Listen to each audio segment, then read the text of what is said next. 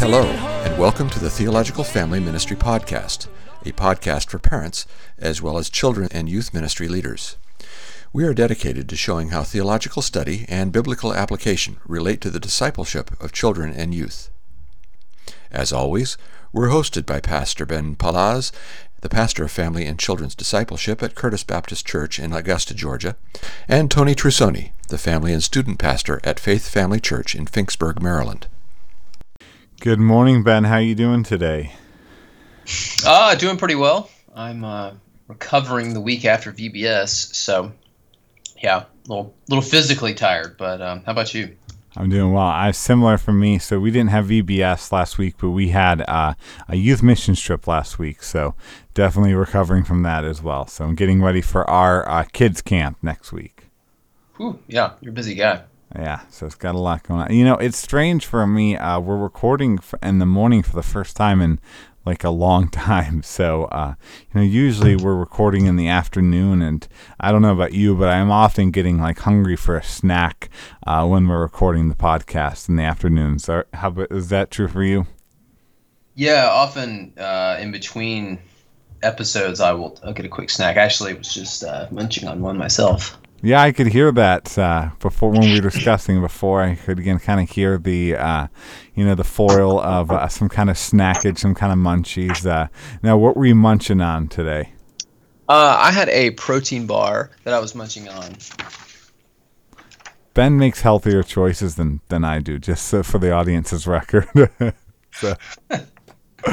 Anyway, I want to kind of talk a little bit about the munchies and hope to talk about something that's kind of related to that I think we have not talked about, but I think is more important than we often realize. So, Ben, I want to ask you then, when do you get the munchies the most? And when you do, what's your favorite kind of munchie snack? Well, usually around 10 a.m. I kind of get that. Then kind of afternoon time, you said, like 2 to 3, often we're doing it, recording in that time frame. And then around 9 p.m. at night. And I don't know that I have a favorite. Though at night, I do like to enjoy cereal. I rarely eat cereal for breakfast anymore, but I like to have some cereal at night. So now a friend of mine told me that he's got to be careful about that, because like having Captain Crunch or something in his house, he said, because eating cereal at that point is kind of like a gateway drug to worse things. So also, Captain Crunch is going to ruin the top of your mouth anyway. So, but if it's made with whole grains, it's okay. That's true. I'm just saying. I mean that the top of the consistency of Captain Crunch is all messed up, man. So. It's like Butterfinger. I love the taste of Butterfingers, but it's a miserable experience eating Butterfingers. Yeah, it is kind of a double-edged sword. Anyway, so I get munchies as well. I don't exactly get them, at 4:20 p.m. That some people might get the hint, but in the afternoon, I do crave a snack, often too much. For me, I think one of my favorite things to kind of snack on is popcorn. And fortunately, there are some healthy popcorn options out there, and they can be good. You're gonna get like a slap of meat. Yeah, well, that's true. Yeah, but like for kind of snackage, you want something either salty. I like salty snacks sometimes. So, when people say that munchies, I've often associated specifically Funyuns with the munchies, but I don't get that because I think they're kind of gross. Funyuns, though. How about you? Do you like Funyuns? They're okay. I mean, I seldom ever eat them.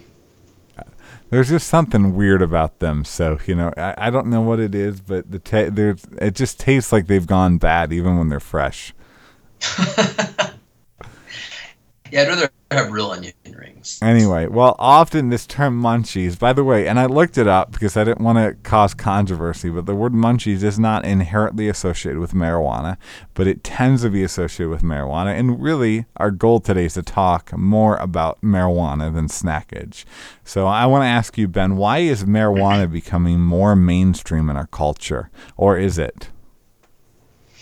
I would say it is. I've heard statistics even from several years ago that the first cigarette that a teenager would smoke is no longer a nicotine cigarette, it's a marijuana cigarette. And so I think that is evidence that it is becoming more mainstream. As far as the causes, I think that's maybe a little bit more up for debate. I think this is a small part of it, but the legalization of it in various states, people will go on vacation to the states where you can recreationally use marijuana and have a big party. I don't think that's the biggest part of it, though. I think that's just more evidence that it is becoming more mainstream. People are pushing for the legalization. Um, I think individual freedom and our love affair, our idolatrous love affair with individuality and individual freedom and, libertarian kind of freedom, just do whatever you want. I think that's more behind it personally. And yeah, it works itself out in this way. You can express yourself and whatever else that comes with it. What do you think? Yeah, so I think there's a lot of things. First, to kind of show how it has become mainstream for our listeners, by the way. I kind of want to start with an example, by the way. That might seem silly, but I think it has some significance. So I watch some dumb superhero shows sometimes. I'm ashamed to admit, but I do. And there's a popular, somewhat popular superhero show that's kind of marketed towards younger audiences, often teens, called Legends of Tomorrow. With a constantly pot smoking character, that where it's portrayed as almost like cute, in a way that really I don't know that I would have been aware of a show on a major network that has a constant pot smoking character without kind of looking down upon it. For that kind of age range 10 years ago. Of course, you have the rated R movies, but not something that's so overtly kind of geared more towards teens, and even young teens in a lot of ways. I think that's one overt example of how it's become mainstream, but more stats show it even more overtly. I was reading some stats, and presently, some of the most recent stats say that 70% of Americans don't believe that smoking marijuana or consuming or using marijuana at all is immoral. Most people, about almost 3/4 of people, believe it's not a moral issue, which just really surprised me. And even among that, like often we think, a certain branch of, the hippies are those 70%. But half of conservatives think it should be perfectly legalized.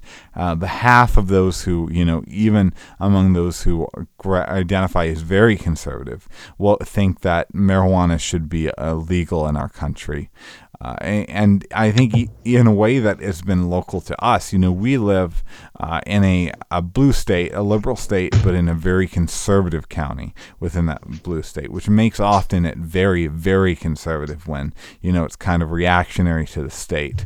And right on Main Street of the town that we live in, there is a right next to a really nice cupcake place and one of the most popular grocery stores. There is a pot shop that does not hide that it's a pot shop, and that I just don't know that's a thing that would have been a scene in our area of the country 10 or 15 years ago. But I think some of this becoming more mainstream has been a right response to racism and marijuana enforcement. So I think that there has been some concerns that, marijuana has been used widely, even in the past. And the part of why it's not becoming as stigmatized is because realizing racism sometimes in the policing of marijuana. But that's probably the best thing we could say about it. That, in fact, you mentioned that most first cigarettes are marijuana cigarettes, but I also saw that currently there's about as much money spent in America on cannabis as there is on tobacco, which is wild. Really? Yeah. So now we've seen that marijuana use as a prominent issue. And by the way, it fascinates me that I don't know of a lot of Christian books right now that are on this topic, or, even a lot of podcasts like ours that tackle it, which really surprises me in light of the stats. Mm-hmm. But yeah, because like you said, there's anecdotal evidence plus others that show that it's just becoming normalized. Yeah. So, Well, actually, what even interests me is that more Americans presently are okay with smoking marijuana than are in favor of gay marriage. Which I would never have thought that. So, yeah. But, now, is using cannabis actually sinful? Is smoking marijuana sinful? Well, yeah, that's how you define your terms there. I'd say the recreational smoking and use of marijuana is. Now, perhaps some medical uses and applications would not be. Okay. And they are the little bit I know reading done, they are different products as far as what the concentration of different things like that. And so there's a little bit different thing going on, different goal there, but we can get into the weeds of that in a minute. But I would say, the recreational use of it, seeking a high like that, I would say is sinful. Yeah. I would kind of broadly say intentionally clouding our minds and our judgment, I'll also notice intoxication is always sinful when, it's not. We'll talk about medical situations later, as you mentioned. But and what is interesting with cannabis is that, I've read some of the medical things on it, and it's really not like a lot of things, because 4 puffs, if we're talking about a marijuana cigarette, just 4 puffs of a marijuana cigarette is legally considered intoxication. So it's, that it's pretty hard to divide the sinful use of it from the use of it, period. So that's interesting. Yeah, I mean, I've not had experience with that, but 4 puffs is not a lot. No. So, but now, what does the Bible say about drug use and things like marijuana, Ben? Well, I mean, there's a general warning against the dangers of drunkenness, intoxication, and I think we could include drug use into that category. Proverbs says, wine is a mocker and beer a brawler. Whoever is led astray by them is not wise. Proverbs 23:29, let me pull that up real quick. It gives some description of that. Who has woe, who has sorrow, who has strife, complaining, who has redness of eye. It talks about the one who tarries over bowls of wine. There's this overindulgence of it. And then it warns further of the desensitizing effects that it has.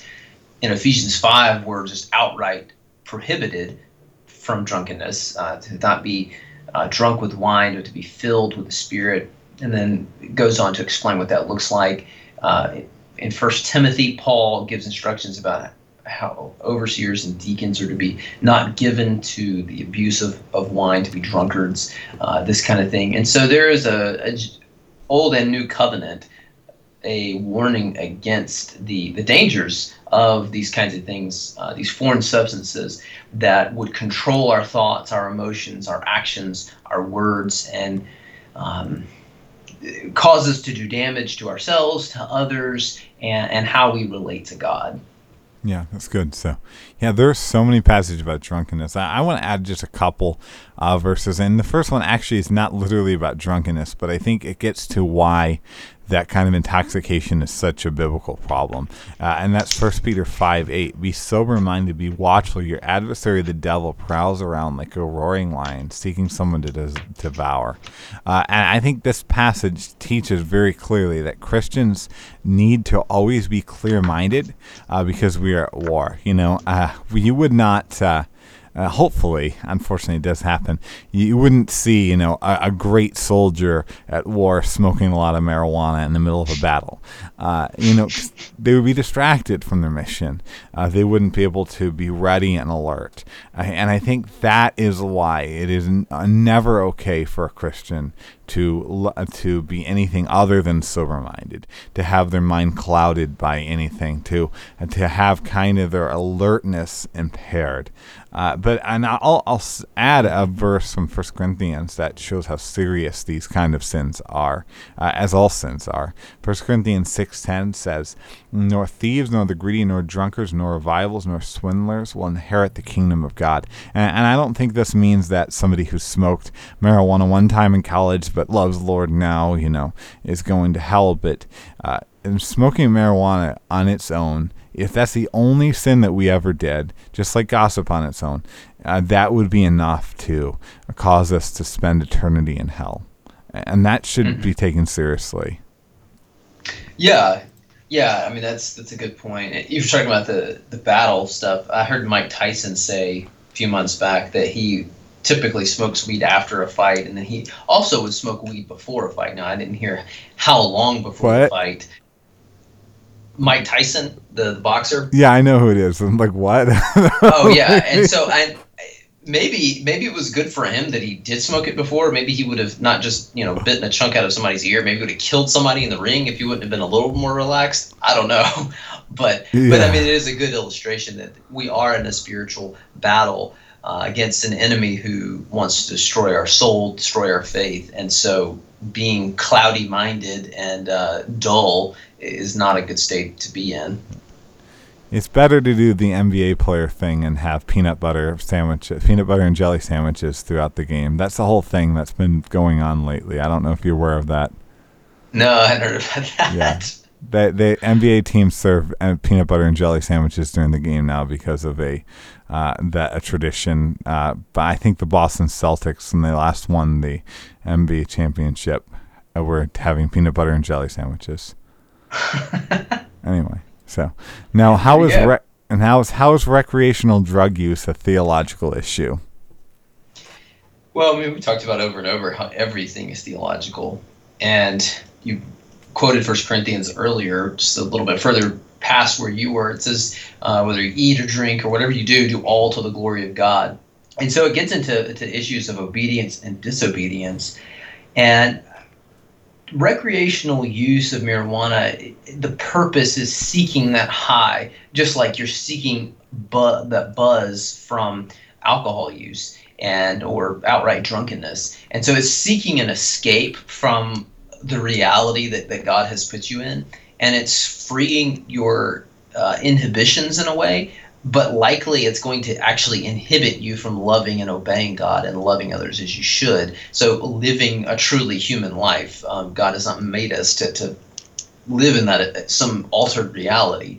This is the reality that we've been put in, and so we need to learn how to deal with that in the ways that He's given us, the normal means of grace. And I don't think hopefully you won't see a spiritual discipline book on prayer, intake of the word, marijuana use or whatever. But I mean, they're actually, I think it was Timothy Leary back in the 60s.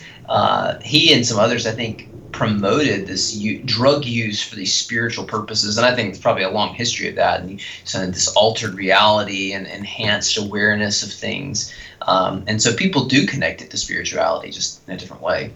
Yeah. So, but by the way, I will add, I know that there are some, that some that advocate basically that marijuana doesn't have this kind of effect of messing with your judgment, but I think that it is very obvious that it does, and the fact that every single country and every single state that allows marijuana use does not allow you to use a significant amount of marijuana and get behind the wheel.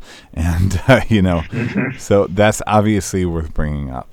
But in terms of theology, I'll also say, I think it brings up the question, is life for our enjoyment or is it for God's glory? Because if life is for our enjoyment, whatever, it doesn't hurt somebody else, I guess, unless you're behind a wheel. But if life is for God's glory, I think that says something very different. And now I want to give some context to this, though, because somebody might, question, well, we can go to movies. I go to movies. I, play video games sometimes. That I do things that I enjoy.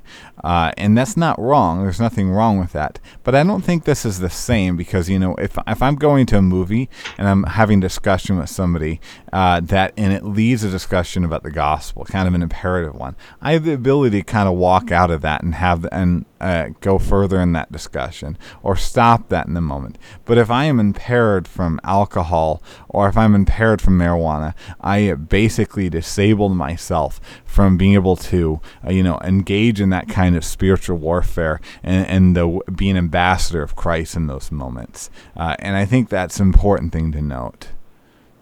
Yeah, that's a good point.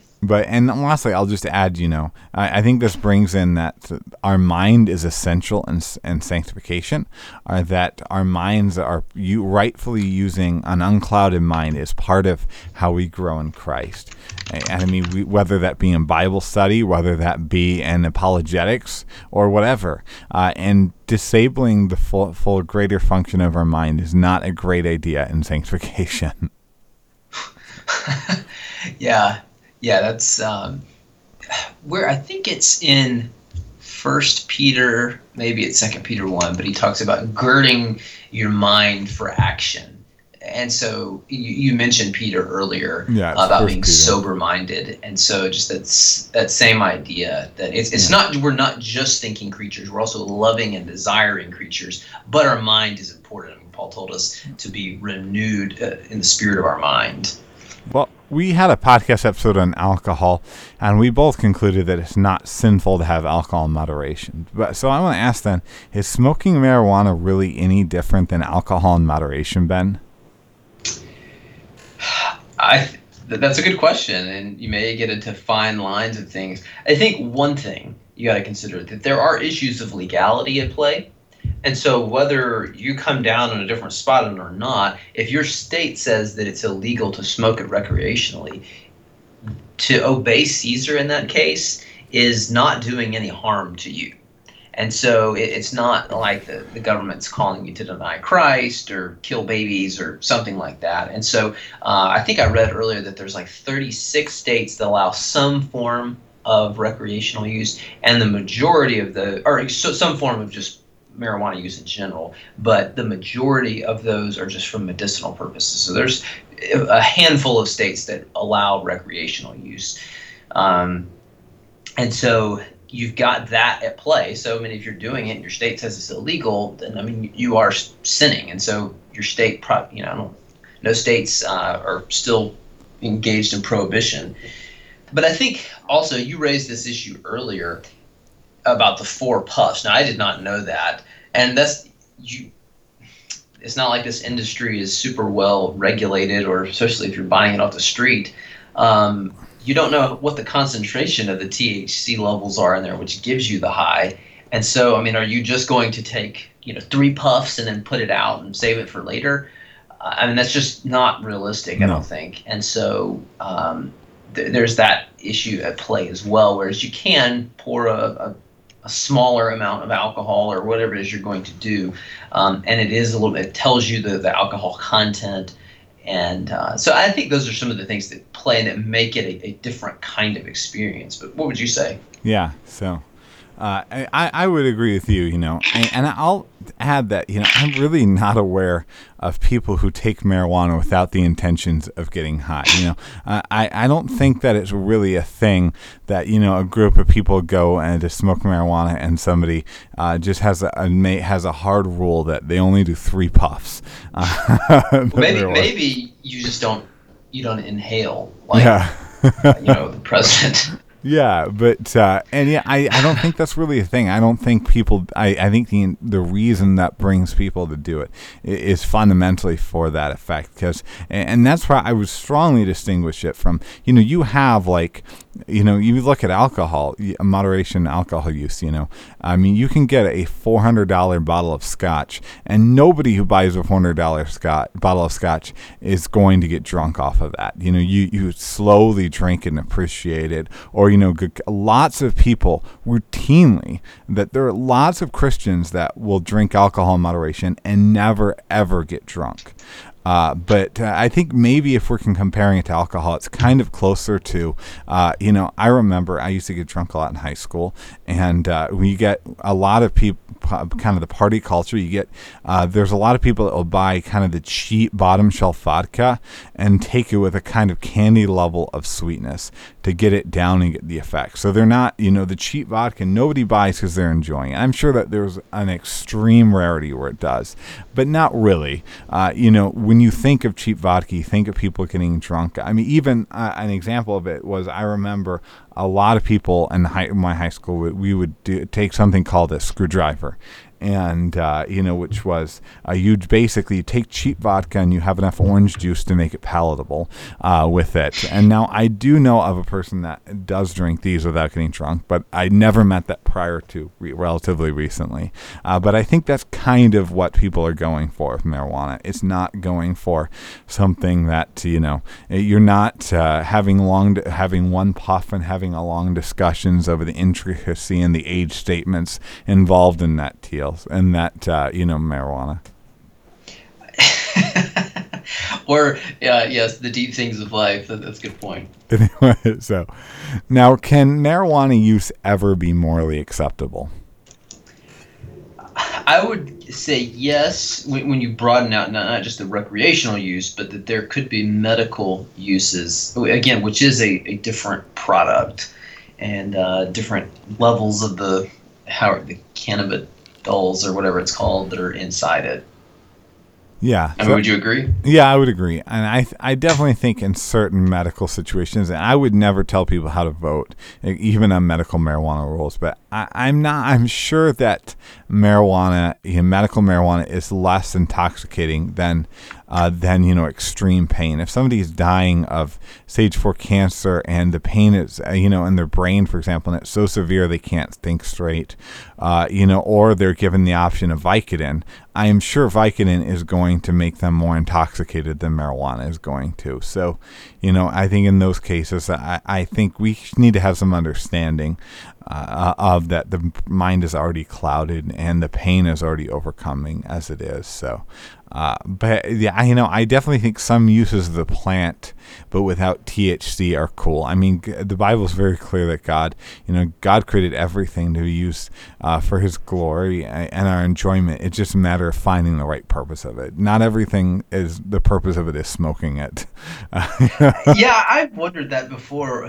When back in history, somebody said, "Hey, let's get these leaves and put this stuff together, and then let's smoke it." I mean, I just first had that idea, but plenty of people have smoked plenty of things. And I've known a guy who has HIV, and he was prescribed a marijuana pill.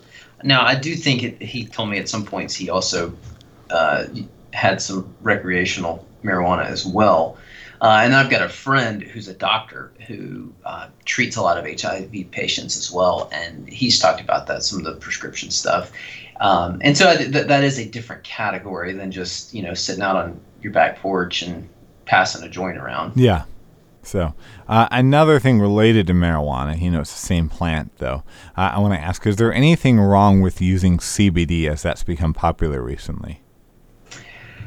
I'll say I don't know a ton about it. If you're using CBD oil, from what I've read, it's not psychoactive. And so actually one time I did, my brother had some sort of topical ointment that was supposed to help with muscle stuff, some kind of cream. And so I put a little bit on my shoulder, and maybe it helped. I don't know. I didn't suddenly go get a bag of Doritos or brownies or something. But it is functioning different than THC, which is what gives you the high. And so I would say in that case, I think it's okay. What about you? Yeah, it's definitely, it's not even really the same part of the cannabis plant. It's chemically different, as you mentioned. So, but rejecting CBD because of marijuana use, and there are Christians I know that do reject CBD, is kind of like rejecting using corn syrup because people use corn to make bourbon. And some people think that corn syrup is one of the most unimaginable evils we have. But, I'm sure so. And I was told that Christian bookie distributors, they had to stop going by CBD because there was some confusion. Yeah, so, and personally, I don't see the scientific research to justify myself using it, but this is definitely, to me, CBD is a matter of Christian conscience. There's nothing, it would be wrong for either of us to sell us, you cannot use it, or you should use it, but it's not the same as traditional marijuana. Right. Why is marijuana use so common among adolescents? Well, earlier I mentioned about how individual freedom plays into, I think, the normalization of it. Again, I don't think that's the only thing, but I think that is an element. We're a culture that worships individual freedom. And so this is a way that we can do that. And I think there's an implicit acknowledgement that it's still a little bit edgy. Everybody or most people eat hamburgers or pizza, and it's not like teenagers get off and like, oh, we're going to go eat pizza and hamburgers together and it's going to be so cool. But there is this acknowledgement that it's a little bit edgy, and they wouldn't do it in most cases with their mom or dad present or their pastor. And so it's sort of a, hey, we can do this forbidden thing. And, it seems cool because I think there's an acknowledgement as well that it's in the category of something like alcohol. And we've talked about this before, how alcohol use is very high with young people, and you've got not as much wisdom, poor decision making, risk taking, this kind of stuff. And so I think it all plays in. I mean, what are your thoughts? Yeah, that's good. So I wouldn't add much other than, a lot of the use presently in marijuana is not directly smoking it. A lot of the expansion of it has been in the form of like gummies and brownies and cookies. And these, the gummies that are like one of the most popular, they're not exactly something that's targeted towards the AARP crowd. You look at the marketing, it's not... it's not something that you would associate with getting at Walgreens, let's just say. Yeah. Now, why is a theology that says, with this issue, I think that there really is more at play than just kind of the freedom and intoxication. But why is kind of a theology that says it's okay if it doesn't hurt somebody really a bigger deal than just marijuana use on its own? Well, you said earlier that life isn't just about our pleasure, but it's about glorifying God. Now, I think the folks that drafted the Westminster Standards, they were right that the chief end of man is to glorify God, and maybe John Piper got it right by tweaking it a little bit by enjoying Him forever. But it's not just about however we think we can find pleasure. And that's what we did at the fall. We ran from God, and we're going to decide for ourselves what is right and what is wrong, what's useful, what's not, what's good, evil, all that. And so in our fallenness, we are trying to be the arbiters of these things, and we don't have the right to do that. And this kind of a mentality, this kind of theology that will affect how we act, it's going to seep into other areas of life really quickly. And probably the one that comes to mind first is sexuality. So pornography use. I mean, who's that hurting? It's just me and I'm just watching this stuff. Or 2 or 3 or how many ever consenting people. As long as they're consenting, I mean, who is it harming? But we're going to ultimately actually damage ourselves. We're going to damage others. We're going to dishonor God as we live like that. As we're trying to be the arbiters of how we should live, and we're not living according to God's design. Yeah, that's good. So, and it's a false advertisement too. I mean, what we do shapes us, and it shapes how we relate to God and to other people. And so, this is just one example. It's not that marijuana use is the chief of all sins, but what we do will affect us. It will shape us and form us, and then it will end up affecting others. Yeah. Well, I think this question is really the heart of the issue, and there's a reason why some of the sins that have become more popularized are not sins like, murdering people, left-handed people, for example. We've popularized sins that result from an attitude that, basically our ethic often on morality is the Hippocratic Oath, first do no harm. And so, if something does not harm somebody as far as we can see, it can't possibly be wrong. But that is far from a biblical worldview, that we are called to do far more than that. And I think this kind of attitude has led to an embrace of a lot of sins. But ultimately, we can know that God knows what is good long term in ways that we don't. If God says it's wrong, I mean, it is bad for us, and it's bad for society, it's bad for others. Even if we don't understand, even if we're like, I don't see it, we have to humbly accept that God's wisdom is greater than ours. Yeah. Now, how can parents warn their kids about the dangers of marijuana and other drugs? I assume this means, having them watch the old 1950s movie Reefer Madness. I've never heard of that. It was a thing. That sounds like a good start. I would say one, I'm only half joking when I say this, but don't use it yourself. I've heard of that where, parents are using it and they're like, oh, no, don't do this. And it's similar to parents getting sloshed and then, but telling their kids, oh, don't do this yet. That's just going to breed resentment because the kid's thinking, oh, you're holding back something good for me. So obviously don't use it yourself. But also don't make it seem like it's the worst thing imaginable. I think sometimes, and depending on the dynamics of your relationship, if you make it seem like just so forbidden, that can entice the desire. Now, that doesn't mean you don't set standards, but I think, you and I grew up, and probably me more so than you, but with the way sex was treated in youth groups and youth ministry and just how it was targeted, what was that, True Love Waits and some of those kinds of things, making it seem like the forbidden fruit and all of that. Now it's different because sex is a gift from God that it is to be enjoyed within the right boundaries. Marijuana is a little different, but we also, I think, you want to help them see what Scripture warns of with these substances that can control us.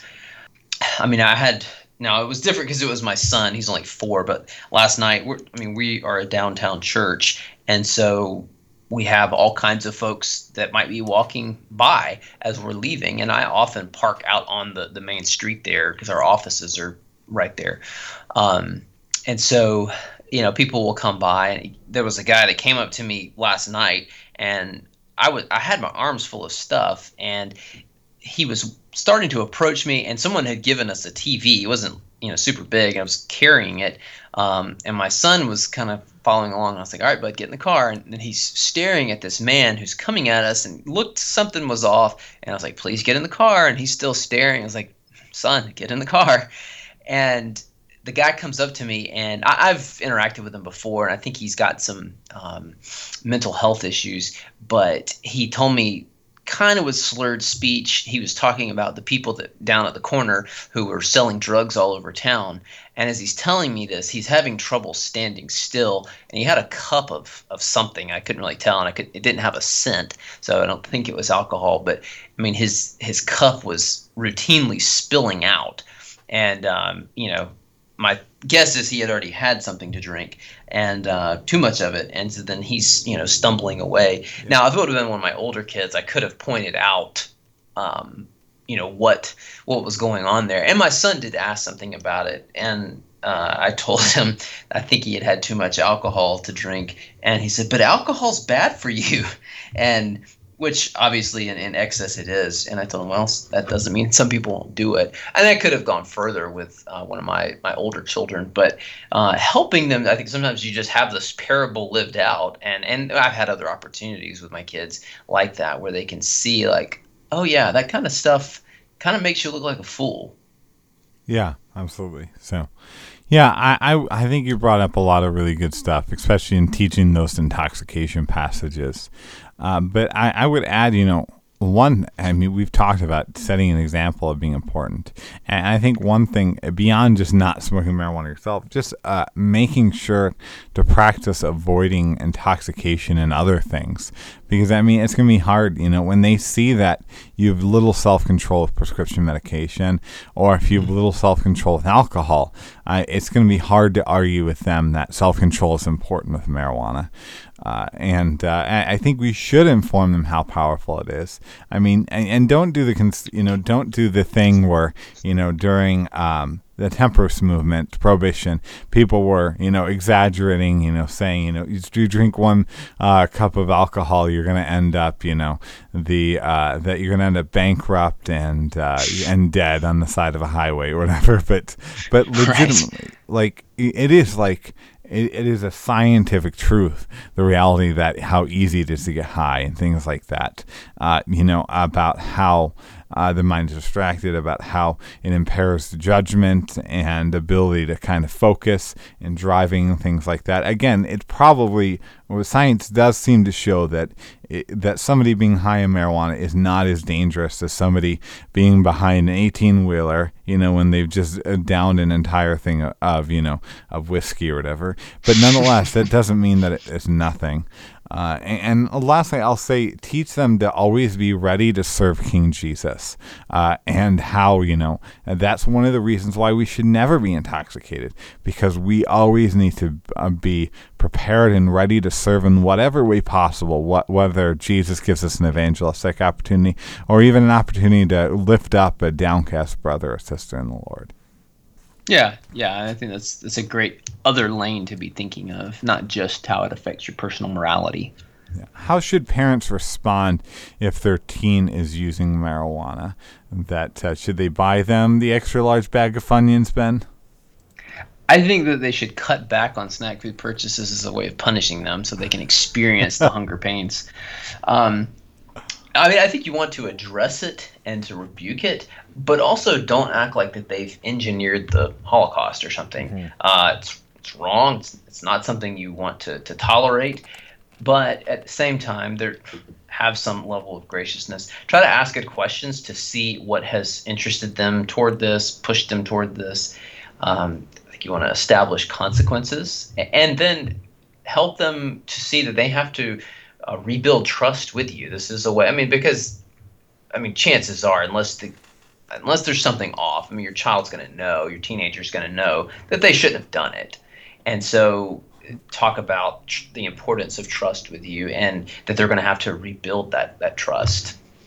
Yeah. So I think those are some really good principles. I would add, don't be surprised that they're sinners. Our kids are sinners. If they're not sinning in that area, they're sinning in other areas. But we definitely do need to help them fight this. And some of the ways we can do that actually would be definitely keeping them from opportunities where they can do this, even if you're seen as kind of the overly strict parent in doing so. My guess is that any listener here that has kids smoking marijuana, they're not growing it somewhere in the backyard. They're probably getting it from there. And I think part of our shepherding responsibility is to isolate them from those kind of opportunities to get it as much as we can. We're not perfect. We're not God. But last thing I would add to this that might seem weird, but I think is deeply relevant, is teach our kids how to process and respond to the fear of man, which Ben has kind of alluded to a little bit. But when we've talked about in other podcasts, because I suspect a very large portion of marijuana use among our kids is going to be not because, they're just always craving that high, but because they're trying to be accepted and approved by their friends and look cool, rather than always just because they want to do it. And I think we need to teach them how to respond to that kind of thing. I think that's an excellent point. Yeah, it's not that they're just craving the reefer. And fear of man can be even more pronounced in those years when you're younger. Now, should Next Generation Ministries ever teach about this? And if so, how? Should we have how they used to have book burnings? Should we have bong burnings? So that probably wouldn't be the way to go. But I do think there is a place to teach about it. And again, as it's becoming more mainstream and fewer people, even conservatives, going, it's not that big a deal. And so, maybe one venue would be to have a parent-child talk seminar about it, have a Q&A, and just address it head on. I think, too, just through natural application as you teach through portions of Scripture, because there are places where these principles are applicable. And not that someone has to do this. I have found it helpful personally, but Mark Dever has this application grid that he uses in his own sermon application, and I've found that kind of thing helpful. And there's other things I've heard of where you've got this grid of these are the points I'm teaching from this passage, and then different categories of people who need to hear this and will be hearing what you're teaching, just helping you to think maybe a little more outside the box and not always maybe the low-hanging fruit. And so I think those are the two that rise to the surface for me. But what do you think? Yeah, so that's a great point. I think definitely we need to address it in some way. And we talked about some statistics early, but I saved one for the end. Another statistic I saw is about half of all evangelicals believe that smoking marijuana is completely morally fine. And that number goes significantly up when you're looking at teen evangelicals. So that, to me, definitively tells me we need to address this far more than we do. And I think for myself, just like you mentioned, when we bring up application, we teach the text, like be sober-minded. We know when intoxication text, I think we need to bring this up in application because it's our culture. Just in the same way that I think generally, in our culture, when we talk about application of this text, we're not speaking of the kind of watered down wine that they had at the time, but we speak about, we might speak about, getting drunk on Miller Lite or whatever, or Bud Light or whatever. That often happens, but in the same way, probably should also navigate this specific issue and application on those texts more. I think this may be, in certain contexts, worth a special series. Probably not right now in my context.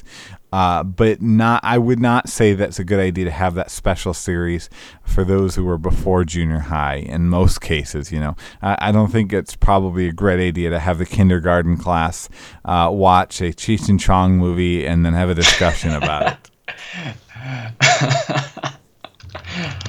Yeah, I would agree there. Now, the last question is, should we focus most of our energy in this kind of issue on making sure that it's illegal? Should that be our main focus as evangelicals on marijuana? Absolutely. I mean, raw legal power is always the best way to change hearts. Prohibition shows us that. No, but I would say that doesn't mean that no energy should be spent on it. I personally don't think it's something that should be legalized, though I think that's an issue of conscience and wisdom, and maybe I'm wrong on that, but that's not something I'm going to vote. If there was some kind of referendum, I would not vote to have it legalized, but I wouldn't put that on someone else's conscience necessarily, though I may try to help them see the wisdom of my perspective. But more importantly, I think our effort needs to put in our homes and in our churches on teaching and training hearts and consciences and helping to form the kind of people to which marijuana isn't so appealing. I mean, it's kind of like with sexual immorality. I think it would be good if pornography was illegal, but I think we need to spend much more time on teaching people and helping them to develop the kind of heart that they look at sexual immorality and they are repulsed by it and they want to flee from it.